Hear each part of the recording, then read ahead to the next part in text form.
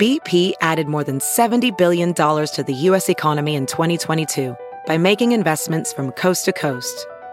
Investments like building charging hubs for fleets of electric buses in California and starting up new infrastructure in the Gulf of Mexico.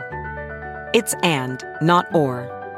See what doing both means for energy nationwide at bp.com/investing in America. This is Merriam-Webster's Word of the Day podcast for September 20th.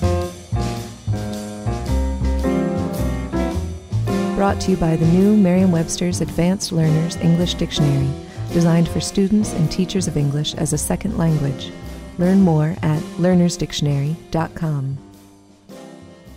Today's word is carouse, spelled C-A-R-O-U-S-E. Carouse is a verb that means to drink liquor freely or excessively. It can also mean to take part in a drunken revel, to engage in dissolute behavior. Here's the word used in a sentence. The sailor spent all of shore leave carousing with his mates. 16th-century English revelers, toasting each other's health, sometimes drank a brimming mug of spirits straight down to the bottom, drinking all out, as they called it. German tipplers did the same and used the German expression for all out, carouse.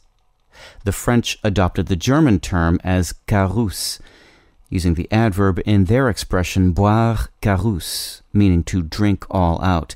And that phrase, with its idiomatic sense of to empty the cup, led to carousse, a French noun meaning a large draught of liquor.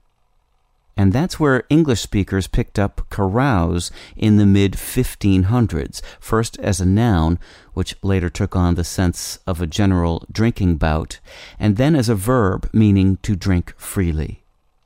I'm Peter Sokolowski with your Word of the Day. Visit the all-new learnersdictionary.com, the ultimate online home for teachers and learners of English. A free online dictionary, audio pronunciations, custom study lists, and interactive exercises are available now at learnersdictionary.com.